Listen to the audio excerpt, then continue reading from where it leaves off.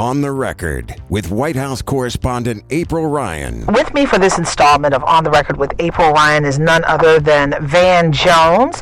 Van Jones is the host of the new TV show on CNN, The Redemption Project. Hello, Van. Hey, how are you? I'm fine.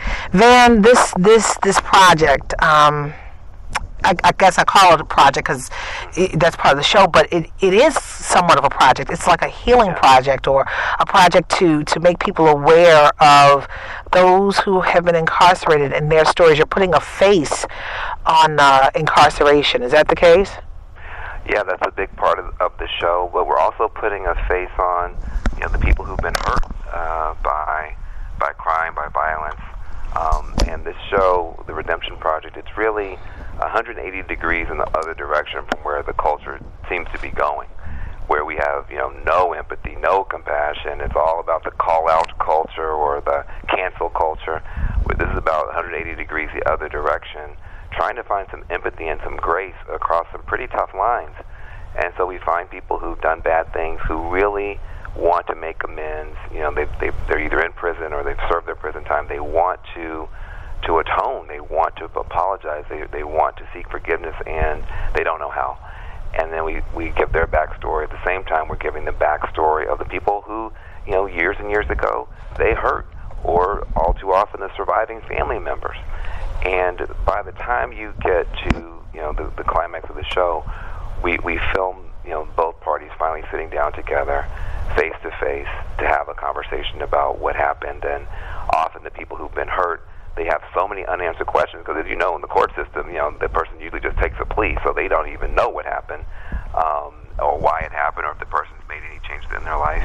And the person who did wrong often, feels unable to express their remorse. And so this has become just an incredibly heartwarming series.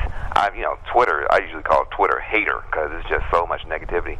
Every time the show airs, we just get almost zero negative comments. People just appreciating something like this being on the air. Wow, and that's interesting because this whole criminal justice thing is a bipartisan thing. So you have both sides of the aisle, I guess, supporting this and redemption. After you've committed the sinful act, you're redeemed. So where was the grace and empathy? Where did you find the grace and empathy? What episodes, at what time? Where do we see it? Well, it's at 9:00 p.m. on Sundays on CNN. And, of course, we got a lot of competition, Billions and Game of Thrones and that type of stuff. But it is Anthony Bourdain's old slot, which, as you know, is sacred ground for us at CNN. So it gives you a sense of how important CNN thinks these stories are.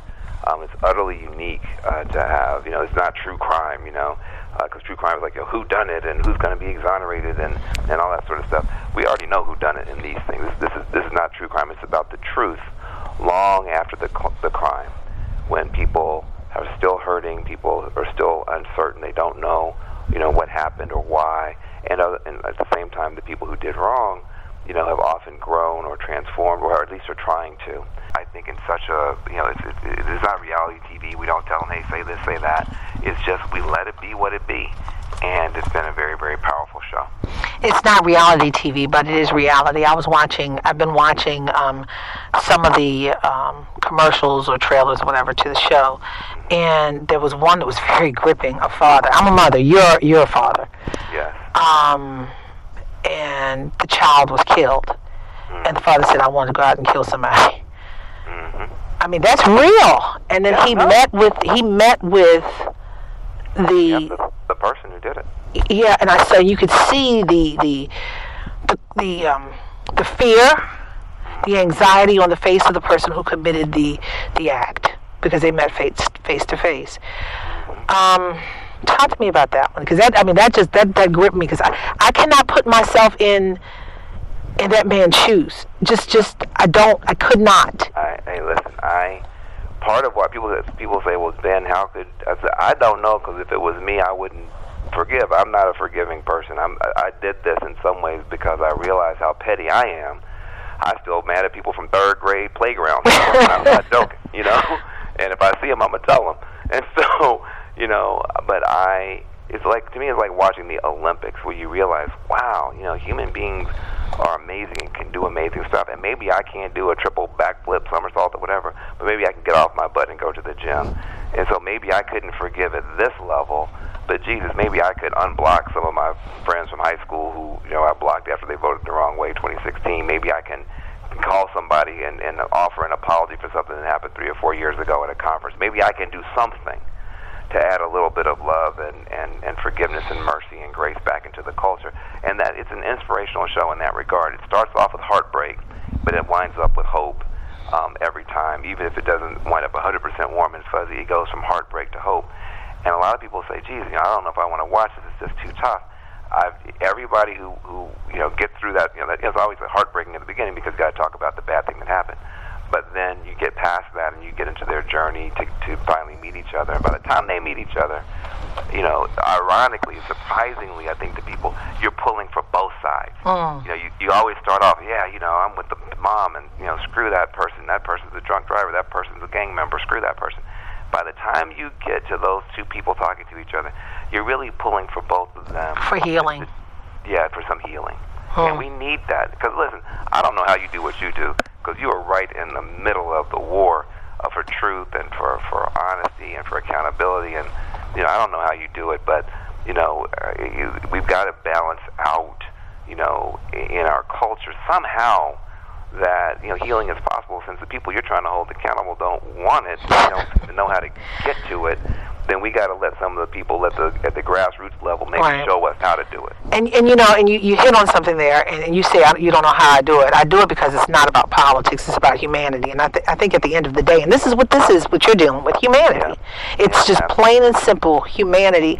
And just reading down the list of the shows that are coming, the Redemption Project with Van Jones, My Mother's Murder. Oh my gosh, Life Forever Altered. And this one kind of struck me. You were just talking about drunk driving. Fatality. I mean, I was just in a terrible car accident. Somebody was drugged driving, and they took him to jail, and they say, by the grace of God, we are alive. Me and my passenger were alive. And I'm like, wow. Drive-by death, The Mother's Justice, Small Town Reckoning, Officer Down, Left for Dead, Death of an American Dream. I mean, you got some powerful shows coming up. It's just it's interesting how you would pull these. What went into pulling these different types of shows together for healing? Very, very hard. But it turns out that there is an underground network that is frankly illegal in some states, because in many states you cannot, if you're a victim of a crime, if you are convicted of a crime, you can by law never reach out to that person again, because it could be seen as harassment, it could be seen as, traumatizing or re-traumatizing. And so, we are in a situation where there's been an underground network trying to help people find each other and have some of these so-called healing dialogues or victim-offender dialogues. And we tapped into that network, and they said, we don't want this to be exploited, we don't want this to be... I said, no. I said, trust me, I'm not somebody who wants to sensationalize anything, but if you have people who are willing to try this, just out of desperation for their own healing, maybe more people could be healed if we filmed it the proper way. And it took 2 years, it took a lot of work, it took a lot of trust building. We have trained facilitators, the people, don't just try this at home now. We got people, it's 2 or 3 month process that everybody who's involved has to go through. Yeah, because there could be, the emotions are so raw and combustible. Oh my God. And, there's some dicey moments, even in our series. However, we have, we took the ethics of it very seriously. This is not no Maury Povich type of stuff. We really want to, and there were people who thought they were ready and they weren't ready, and they're not a part of this series. So, what we, I think, are trying to show people, 9 o'clock on Sundays on CNN, is, a window into the heartbreak and the hope of humanity, and just to re-wet people, to dunk people back into some kind of humanity, because I do believe that there are some powers that be that want to get us to a place where not only do we accept dehumanization of people, because of their color, because of their country of origin, etc., but even come to the point where we get dehumanized ourselves because we either get so desensitized or we get so outraged that we lose connection with our own root of love for people and our own souls. And so this is a very soulful show. It's a heartbreaking and then heartwarming show. And I hope that people will give themselves the opportunity to. Sometimes you don't even know what you miss until you see it. It's that kind of show. You don't even really realize how some of these new dynamics have tilted the landscape away from humanity until a show like this. And some people, some voices like yours, are trying to fight for humanity. Well, this is another show fighting for humanity. Well, let me ask you this. Speaking of humanity, you worked with this White House, this Trump administration, on matters of prison reform.